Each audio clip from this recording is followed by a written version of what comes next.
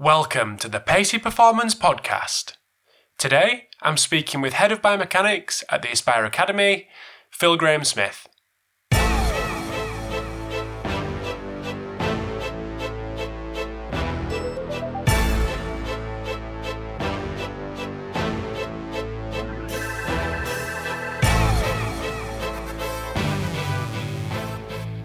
Thanks for tuning in to episode 149 of the Pacey Performance Podcast.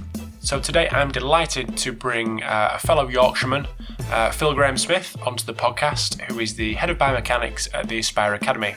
So Phil's got a fantastic pedigree working with UK Athletics, Liverpool John Moores over here in the UK, and again in the UK, the University of Salford. And then over to Qatar to work with the guys at Aspire. So really excited to get Phil on. Obviously, as a fellow Yorkshireman, I'm pretty biased on that front, but Phil gives some great information with regards to one thing that I thought was really valuable is the kind of the toolbox that he recommends for coaches and the potential costs involved and why he would have certain bits of kit in there and for what purpose he would use them. So that's really interesting. And that's one principle really. It's not the detail of information that often is important. It's about getting meaningful stuff back quickly. And that's always been at the forefront of the support. It's like knowing the limitations of your equipment and actually making it usable in a timely manner.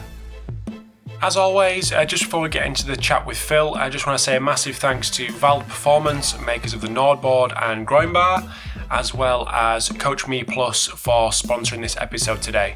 So massive shout out to them guys, because without them to support the podcast, it most definitely wouldn't be running, or most certainly in its current form. So massive thanks to them, and I'd encourage you to check them out at valperformance.com and coachmeplus.com. So jumping over to the episode with Phil, hope you enjoy. We both love your feedback on the episode, so feel free to drop me an email, drop me a message on Twitter, whatever it may be. I always appreciate your feedback. Hope you enjoy. Thanks for tuning in to the Pacey Performance Podcast. So today I have the pleasure in speaking to Phil Graham-Smith, who is the Head of Biomechanics at Aspire Academy. So welcome to the podcast, Phil. Thank you very much. It's good to have you, mate. Thanks for giving up your time. So anyone that doesn't know who you are, just want to give us a little bit of an intro on yourself and what you've done previously, education-wise, and what you're currently doing out in Qatar. Yeah, I would have been flattered about the invite, Rob, but just realised that it is the school holidays and there's nobody left. They've all gone to Tenerife, I guess. Benidorm. No, seriously, it's great to be with you, and hopefully we'll give the listeners something to ponder over, and they can do something with that afterwards in the practice. My background then, I graduated at Liverpool John Moores when it was a polytechnic in '92. Went on to do a PhD, focusing more on biomechanics of long and triple jump on a funded program called the Sports Science Support Program, which was administered through the National Coaching Foundation as it was then. In '97, I started running the Human Performance Unit at John Moores. Got my PhD in '99-2000. Had an academic career there as well. I was a lecturer. Loved my time in Liverpool. That's where I met my wife. Moved to Salford Uni. Had an opportunity to move there in 2001. And that really did give me a boost in my career. It opened up many opportunities in terms of leadership. I had a vision there. We set up the strength and conditioning program under when I was head of the department. We created an identity around strength and conditioning. In the background, my passion around force testing, biomechanics, jumping, all that side of stuff carried on. I became consultant head of biomechanics in the 4-year period leading up to the London Olympics, which was great. Mentored many biomechanics students, PhD students, etc. in the UK. and many have gone on to get successful careers both in the UK and overseas. 2013, got an approach to go to Aspire, very timely. Approach from my old boss at Liverpool, Tim Cable. He took me out there, and initially it was a 12-month thing, and I decided to stay. And 4 years now, and we'll see, maybe another 2 years. The IAAF World Champs in 2019, and that may be a nice little target for us. But in the background, ForceDecks is coming to the fore now, but that has been not just a flash in the pan. This has been an ongoing thing for many, many years. And maybe we can touch on that later on in this podcast as well. Mm-hmm. So talk to us a little bit about the transition from LJMU to Salford, and what from just a personal interest would be to hear what the climate was like at that time to bring that S&C program to Salford. Yeah, it's funny actually. Liverpool was at the top of its game, and I guess it still is. They'd become a 5-star research centre after the ref. They'd just gone through a subject review process around the teaching. They got full marks. It was one of the only courses in the country that got 24 points out of 24. And I had an approach from someone, or an acquaintance I'd met at a wedding, as it happens, one of my neighbour's weddings, and he said, we're looking for a biomechanist in the next year or two. So he invited me over, and as soon as I went there, I thought, crikey, the first impression was, this is dead, there's nothing here. But then I started looking deeper, and I thought, you know what, you've got a well-established podiatry clinic here. And there was a number of times at Liverpool where we'd have athletes in, and we'd be saying, you've got this asymmetry, that asymmetry, you've got this problem, that problem. I'll tell you what, why don't you go over to Salford and see Phil Laxton, or another guy there as well. Why don't you go there and see if they'll fit you with some orthotics? So I'd already been recommending people to Salford inadvertently. They got the only prosthetics and orthotics department in the UK. Sorry, in England. There's one in Scotland as well. They had the physio. They got the first course in sports rehab in the UK, but the sports science had been revamped after many years of it not being there. And I thought, you know what? There's an opportunity here around providing holistic services to sport. One of the problems I faced at running the human performance unit in Liverpool was that it was, on the coast, and the routes in and out weren't that easy. So location-wise, it wasn't as good as Manchester. So I'm putting all this together and thinking, sports injury clinic. We've got loads of professional sports clubs there. You've got the EIS. This is rife for doing something special with. And a few years later, having been program leader for sports rehabilitation, I was given the opportunity to head the department up, and then it was game on.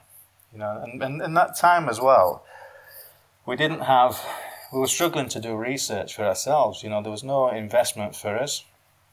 A colleague joined us. His name was Dr. Steve Pearson. An inspirational story there. A guy who, in the early 90s, was working down the mining workshop as an electrician.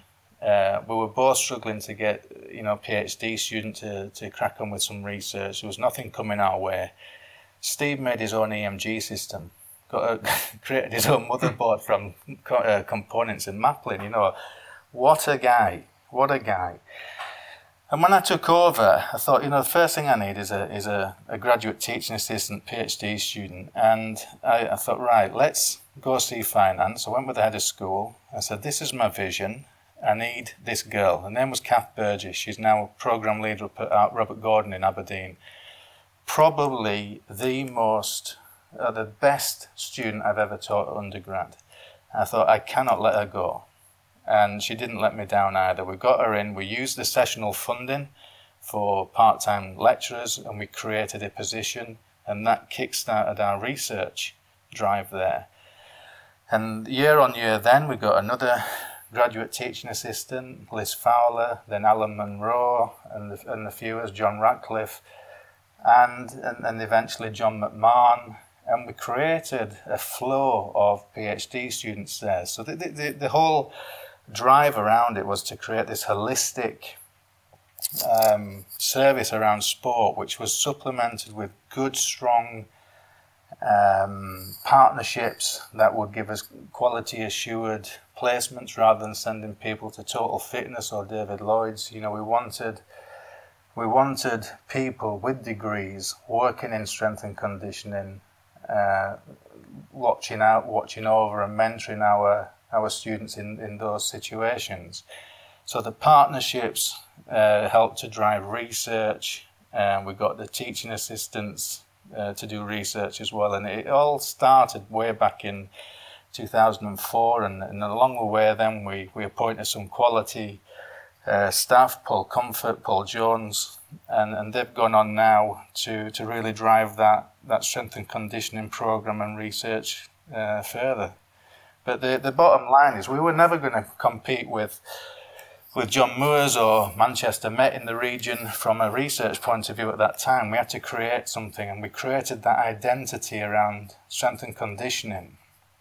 And, it's really paid off. And, I'm no longer at Salford, but I wish my former colleagues all the best there, and I think they're doing a great job in maintaining that identity that we created.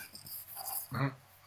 So in terms of the biomechanics support from your past, I suppose, from early 90s, what does that kind of support look like then, and what does it look like now? Oh, light years ahead now. Crikey, But, I think you've got to remember, one of the other things around the S&C, just to go back a minute, there was, back in the early 2000s, there was no career pathway to talk about for sports scientists. The English Institute of Sport probably started in 97 or something, I guess. So that was really the onset of, we'll appoint a few performance analysts here, we'll appoint a physiologist, a biomech, and what have you. But those jobs are few and far between. You could hardly call it a career pathway. You had to be the right person at the right time. But for me, the employability of graduates was something that was on my heart way back into the 90s. I remember Adrian Lees, my PhD supervisor, saying, "Phil, what do you want to do when you finish?" I says, "Well, I really don't want to go into lecturing." "Why not?" I says, "Because I don't think there's any future for our graduates. Right now, they go into accounting, they go to the police, they go into the army. There's no career pathway." And Adrian's a very wise man.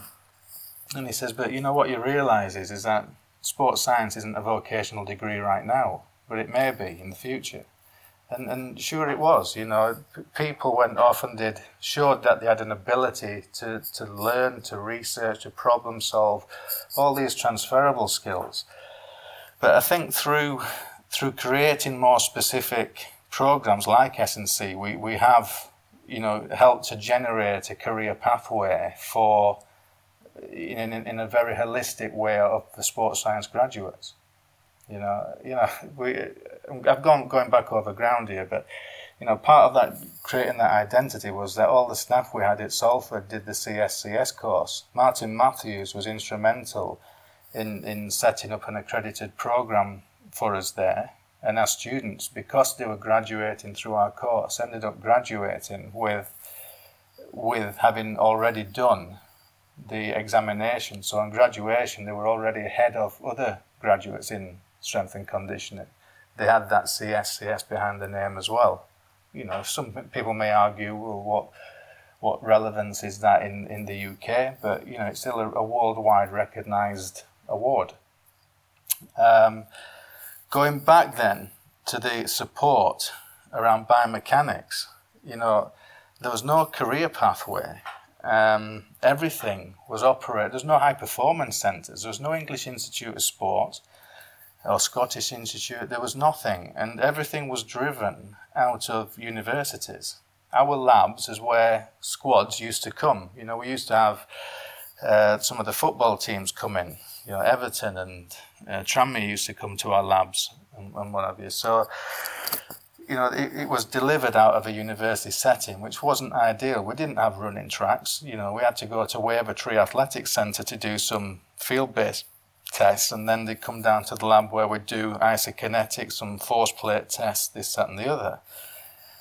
And you know, that worked well. It served purpose. We got the normative data on parameters that we needed, but the technologies didn't give us what we really wanted. At the time, they gave us what we wanted, but in an ideal scenario, it was too long. The feedback delay was too long. So I'll give you an example about competition analysis. We would go down to the 3A's championships in Birmingham or London, Sheffield, wherever they were. We'd take 2 high-speed cine cameras. That was an art in itself, in loading cinefilm, 16mm cinefilm, and you would be praying that you didn't under or overexpose that film. There was a real art to it. You would take the cine, you'd bring it back, you'd send it off to Kodak. It'll come back a month later. I'd then sit behind a curtain for a month solid. I didn't see daylight for a month. And I'd be digitizing manually, frame by frame, 18 body points. And we ended up developing the technical model around jumping. And it was a long, laborious process. And the feedback then would arrive in September. You know, so you're doing 2.5 months to get any feedback on one jump per athlete, in having spent a month digitizing. So now, you know, what we did supplement that with an edited video and approach speed, step lengths, phase distances, and what have you. So they got that back within a week. So whilst things were going to Kodak to get processed, we were giving feedback within a week on a very basic level. And that's one principle, really. It's not the detail of information that often is important. It's about getting meaningful stuff back quickly. And that's always been at the forefront of the support. It's like knowing the limitations of your equipment and actually making it usable in a timely manner. You know, nowadays, you know, you've got iPhones that'll do high-speed video at 240 frames a second. You've got packages that can analyze information on the spot, and that feedback delay has been reduced from 2 months, in some cases 2 minutes. It's phenomenal how technology is moved forward. You've then got the high-end pieces of technology like Vicon, Xsense, other optoelectronic systems, which cost an arm and a leg. But you've got to question, really, what is the cost-benefit of it all? We have a 16-camera Vicon in Aspire, and it's there, it's used, but it's not used on a day-to-day basis. And, you know, if you're thinking about, you know, setting yourself up as a biomechanist working in these environments, really, you know, your kit list only has to be as short as an iPhone or a high-speed video camera, Quintic, Dartfish Express, which is a few £, a force plate, obviously Force Dex. There's no other system that comes close to it. No, I'm serious. Some speed measuring device, and that's taking care of my speed, strength, power, and technique. So how much would that cost you? What you just said in your kit bag then? Yeah, my kit bag, that would cost me £500, good camera, bit of software, force plate, depending on the quality. You can get a couple of Pascos, which run through, did I say Force Dex? It runs through Force Dex. I'll stop, I'm joking. The Pascos are a few £100 each. You know, and I'd say, look, the quality is not great, but if you understand, I'd class them as a disposable product. You maybe get 2 years out of them, I think. But 250 quid in the scheme of things is nothing. So maybe let's call it £1,000.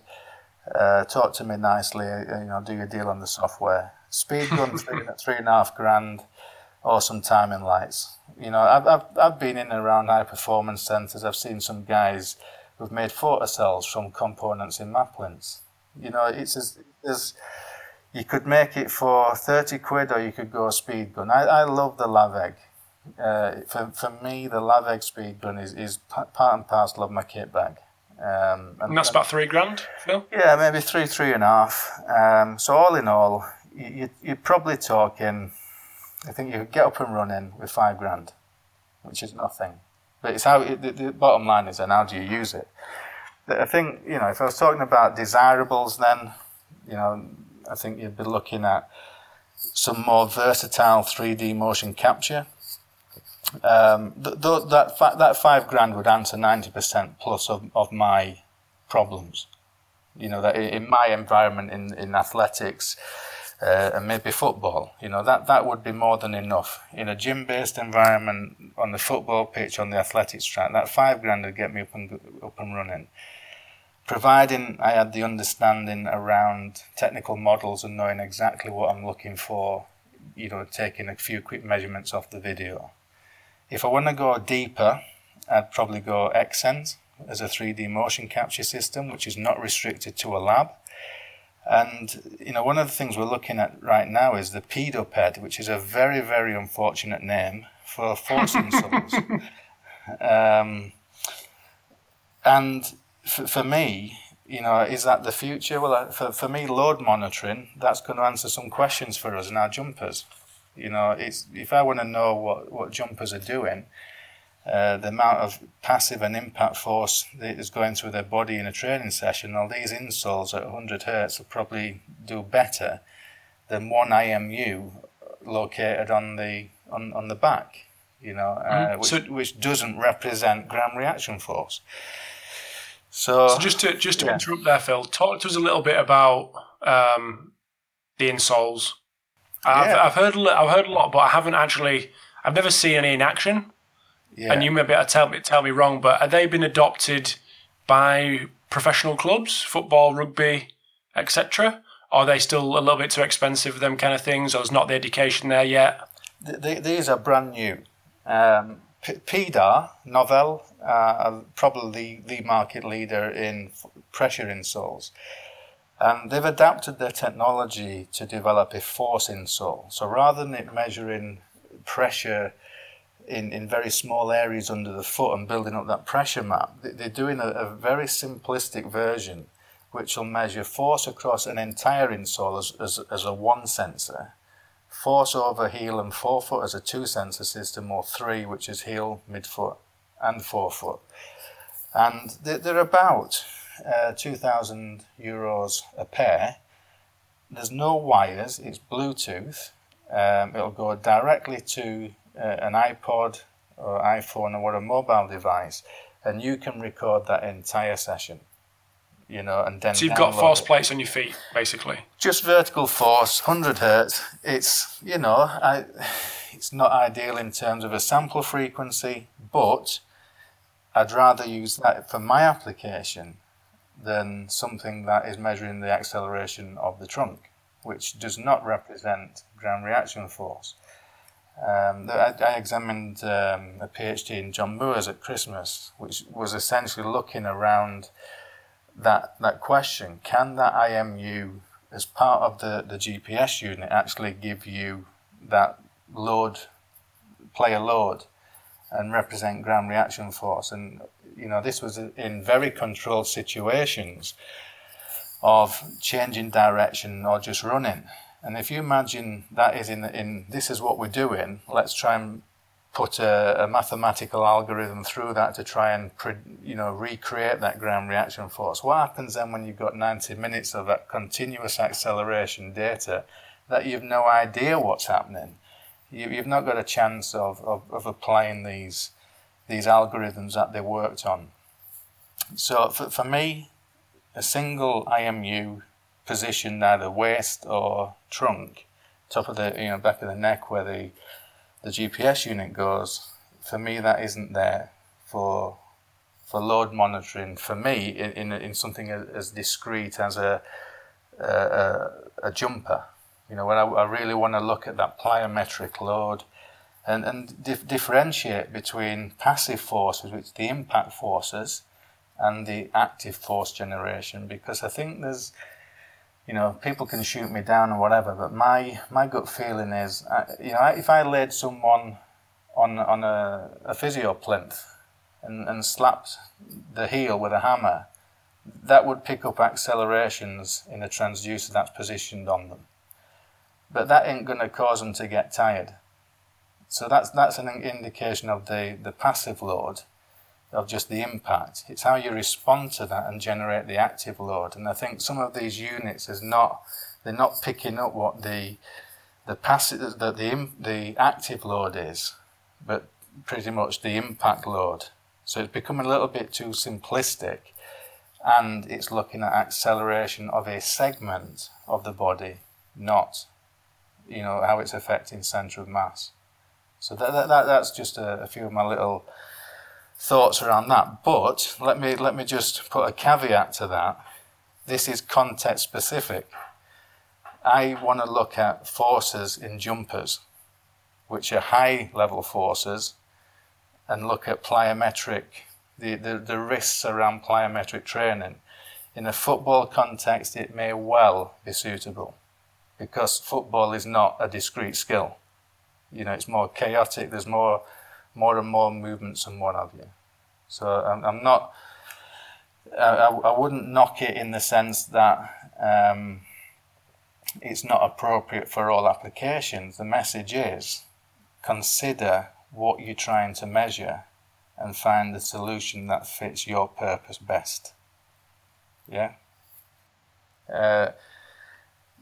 You know, the other stuff that I'd have on my wish list is isokinetic dynamometer. I don't think still there's not a better and safer system for measuring eccentric strength. I can elaborate more on that. When we did the testing in the lab with the jump squads back in the early 90s, eccentric quads is the one measure that differentiated between the truly world-class athletes and the ones that were international class. So who was this with, Phil? So that was. What population was it? With sorry, what did you say? What population was this with? Long and triple jumpers, the British long. Okay, yeah. So,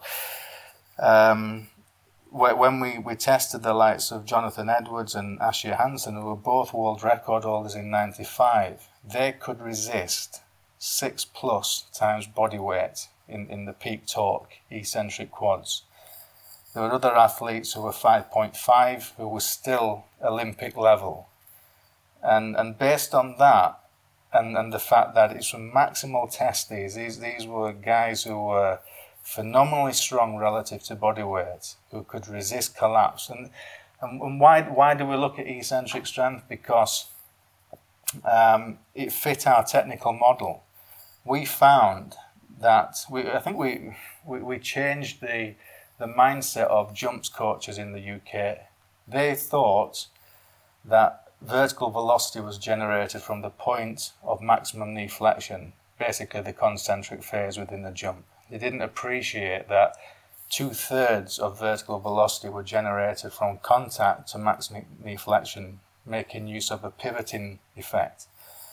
And our research, or my PhD, showed that the ability to resist flexion in the knee enhanced, combined with speed in the approach, combined with the leg plant angle, the resistance to flex, were three of the top qualities in the technical model that helped them to generate greater vertical velocity.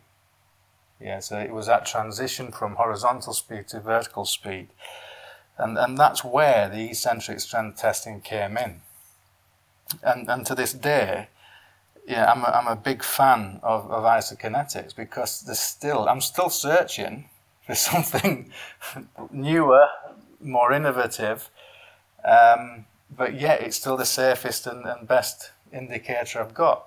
And my interest around the isokinetics you're looking at the hams quad ratios, and how does that help you prevent hamstring injuries and ACL injuries? Well, we went down a path of looking at the traditional peak hams quads ratio. We went down the route of looking at eccentric hams to concentric quad, and then we went angle specific. And I thought, now we've got, like what Airguard did, where he went, non-angle specific peak eccentric hamstrings over concentric quads.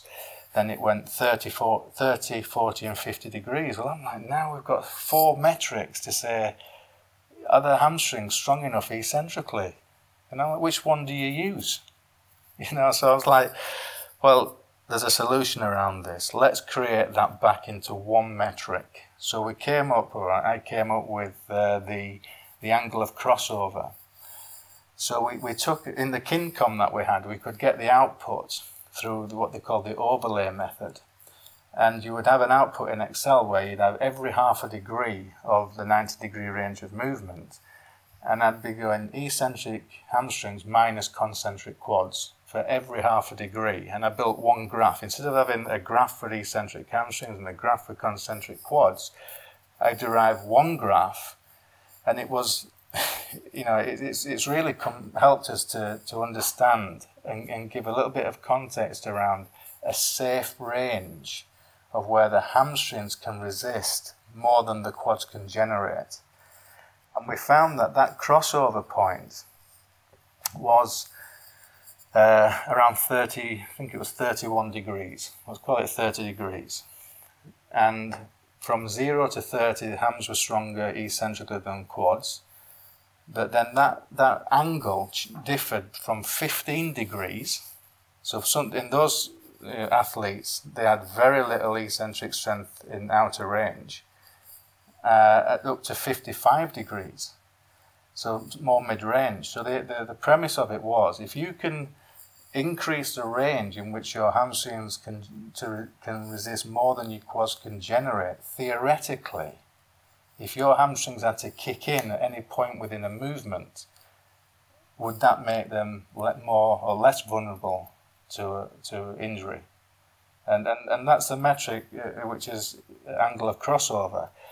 And some of my new colleagues here in Qatar, in Aspetar, Nicole van Dijk has been using that, and the guys who are doing the ACL injury screening there are still using isokinetics. As a single metric, they haven't found it to be any better or worse than other metrics, but I think in combination with other tests, injuries aren't, just down to one factor. We can't just do a frontal plane projection angle and say you're going to get injured. There's no golden nugget, I don't believe. But as a multifactorial approach, let's base our tests and the metrics on and underpin it with some solid theory, and relating it back to the mechanisms of performance or injury. And then let's say, well, I'm going to monitor that, and I'm going to look at it in context with this, and this, one of which may be frontal plane projection angle in a drop landing. And let's try and do a bigger study with more subjects, with more people who do go on to get these injuries, to see if these metrics are actually important. The thing for me is that if we just continue doing single correlation analyses and we're not finding any significance, I think we're doing ourselves an injustice, because, if we put it in the context of a coach, as opposed to a rehabilitator or physio, the coach will do things in training without any justification. And what we're trying to do as scientists is create justification of this test is important because there's a positive correlation, or it's significantly this or that. I think for me, we've got to take a step back and dare I say, have a look at the art and the craft and our underpinning understanding of principles to say, yes, I would continue to use that metric even if it isn't statistically significant. And this is the reason why. And I'm going to pursue that because I'm absolutely wholeheartedly believe that this relates to the mechanisms of that performance. That's just my opinion on that. Mm-hmm. Mm-hmm. So I spoke to, when we'd lined up this chat, I spoke to Dan Cohen and said that exactly. And we were obviously chatting about that. Obviously you and I were going to have a chat, and he said it'd be good for the listeners to maybe hear about what you believe in more, the more contrived variables that are spit out of some of the systems that are out there. So I'm just going to put that back on you and kind of divert it from Dan, because it might be interesting for the listeners to hear your thoughts on that.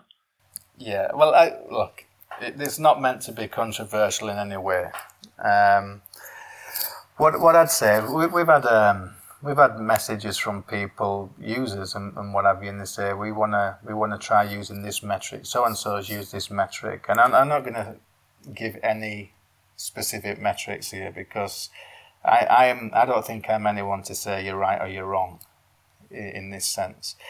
But what I do get the feeling is, what our system has allowed people to do is to play around with it and get sucked into it to the point where they're asking these questions, which is fantastic. I don't think some other systems allow you to do that. What we've got is the opportunity for people to explore data, to think about it, to engage with the data. And we might have a scenario where someone would say, I saw somewhere that someone's come up with this new metric, and in the concentric phase, this is completely made up, by the way, in the concentric impulse, what they've done, they've taken concentric impulse and they divide it by the velocity, or the peak velocity of the jump. I want you to embed that in the system. If you don't, we're not going to buy it. And we're like, okay. So Dan comes to me, well, what do you think about impulse in concentric phase divided by peak velocity at takeoff? And I'm like, well, do you know what my first starting point is? I'll say, well, let's have a look at the dimensions. Impulse is in Newton seconds. Velocity is going to be divided by meters per second. When I start cancelling out the meters and I look at the reduction of the seconds, I'm left with kilograms. So what does that mean? And then that's what I mean by, before you put something out there, just have a look at how it breaks down into the dimensional units. Is it something new, or is it just contrived? But please don't stop searching. I'm not in any way saying don't stop searching. I'm saying continue the search and be innovative, but just relate it back to your principles. I guess that there's another one that we do include, which has always amazed me, is the Reactivity Strength Index, RSI. Now, way back when, in the early 90s, I always assumed it was flight time over contact time in drop jumps. Right? So I'm like, okay, that's easy enough. It measures time measurements, easy. We look at the graph, we get a flight time, we get a contact time. And then I'm picking up, well, there's some here that it's completely different units. It's in meters per second. Well, it's because it's jump height over contact time. And jump height is measured from flight time.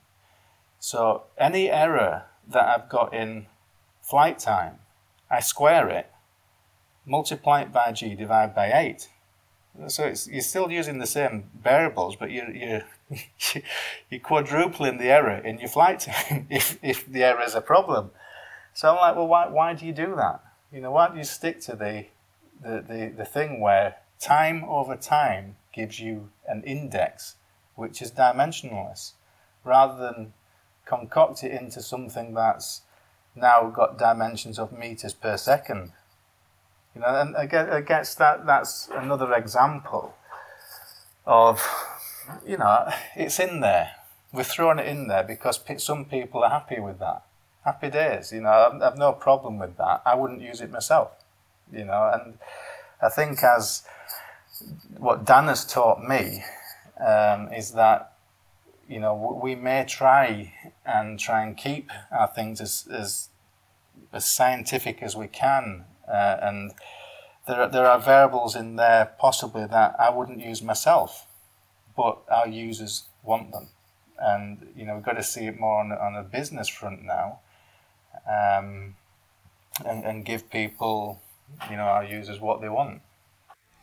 So we've come to the end of part one, part two coming up in just a second.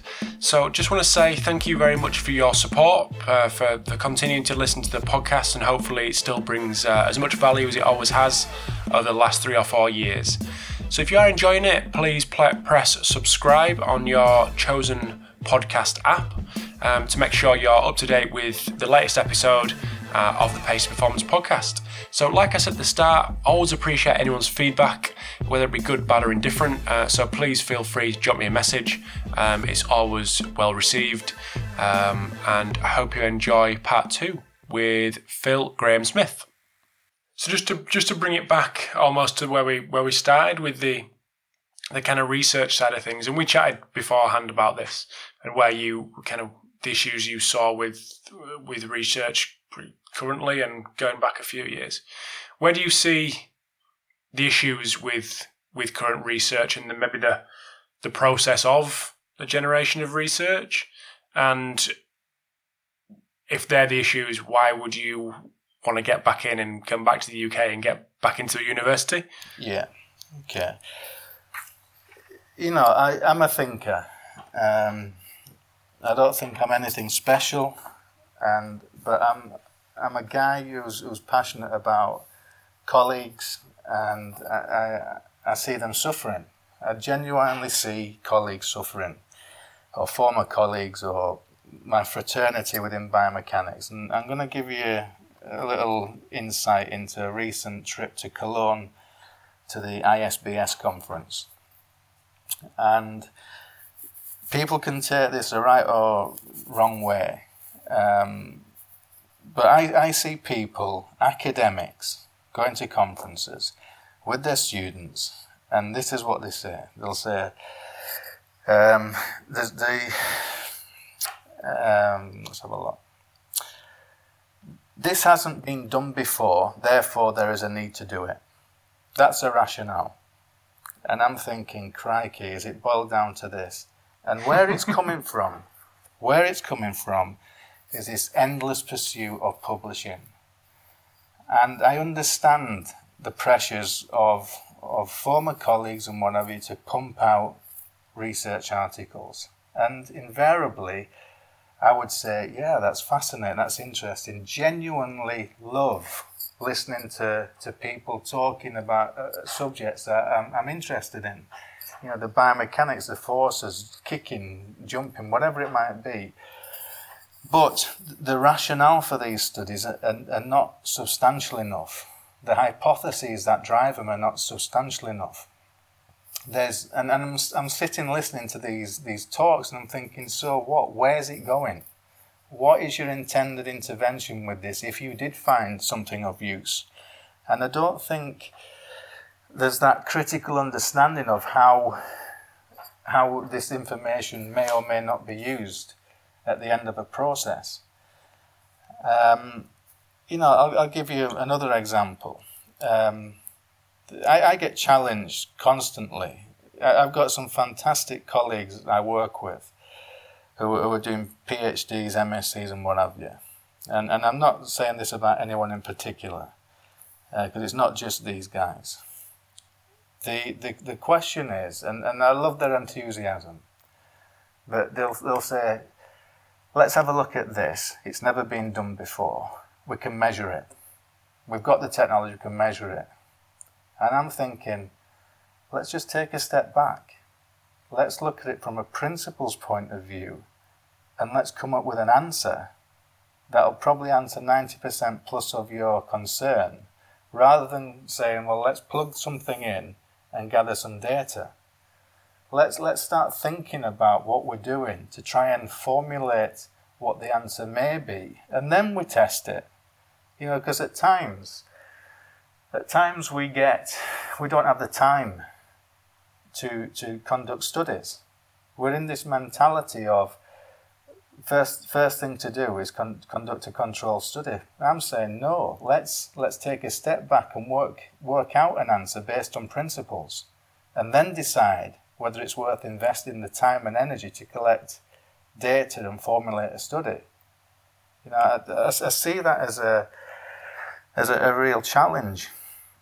Another example would be in changing direction.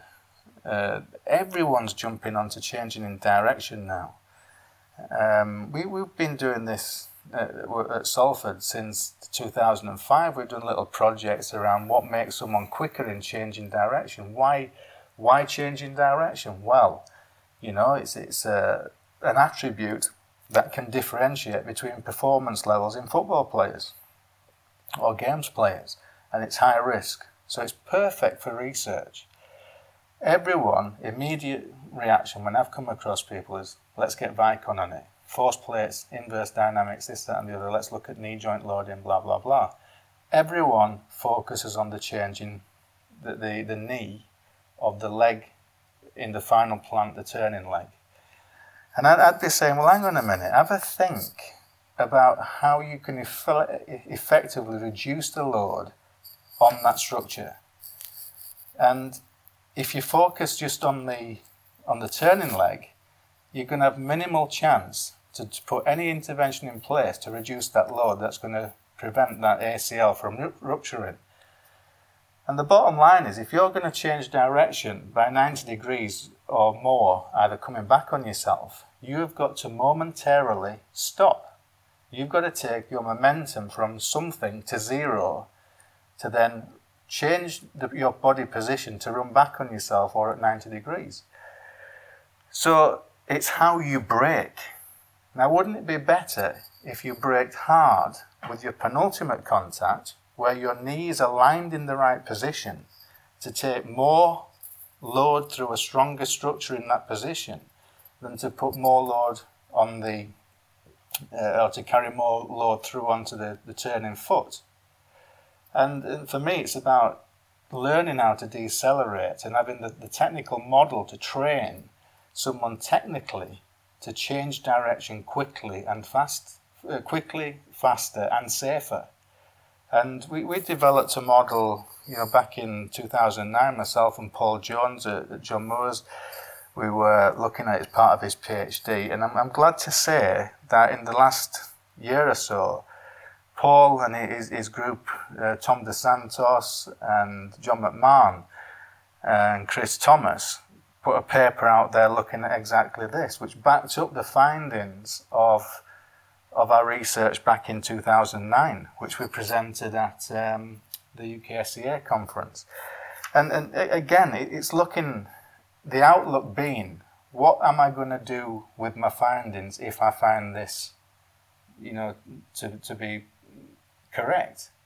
It's having that outlook about how you can,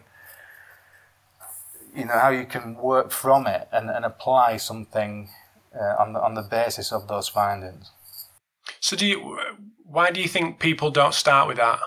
Why is it because people have got so much pressure to generate research, or the fact that they're not aligning themselves with a sporting environment and they're stuck in a university? What's the reason? I think there's many things. I think that for sure there's the pressure to produce papers.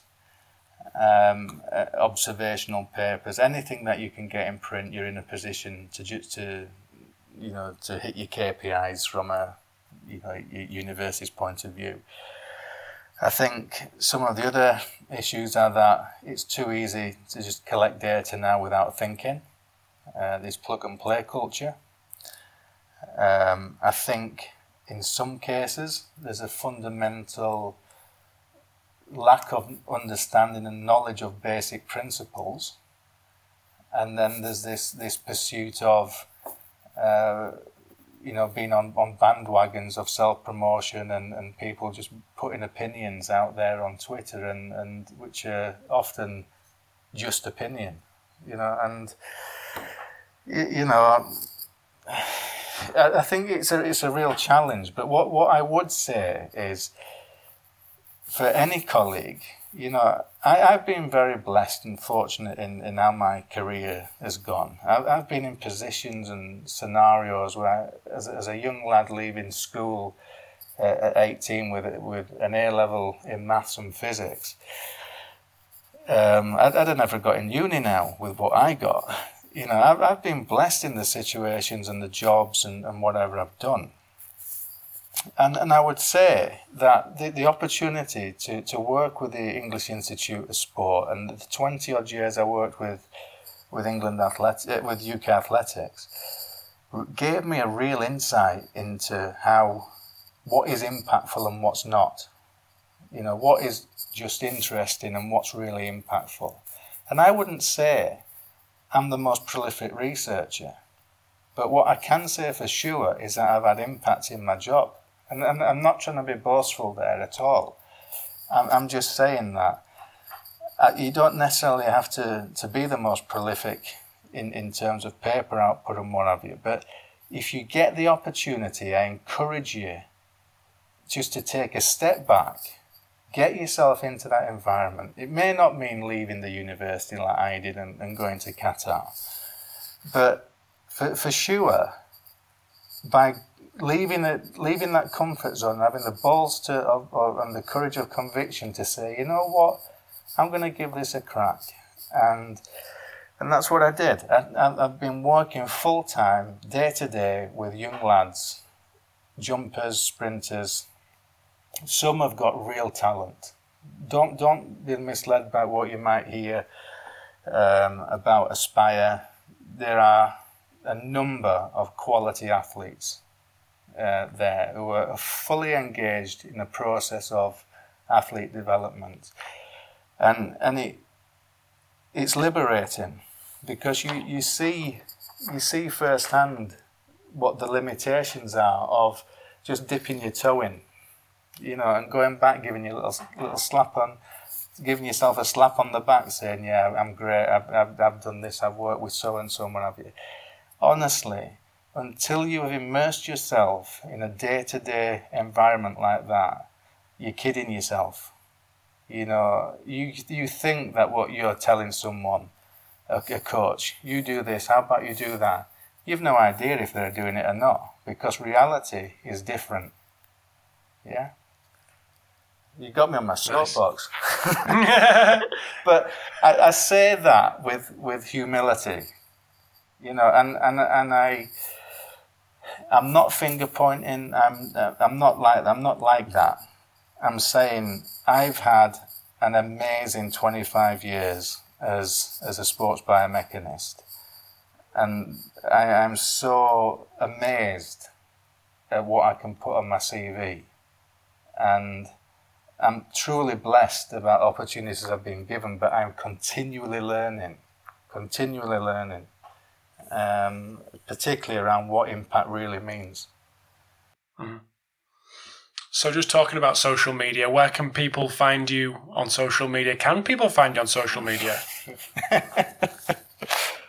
Oh dear. I am on Twitter, and I only did that because Dan made me. I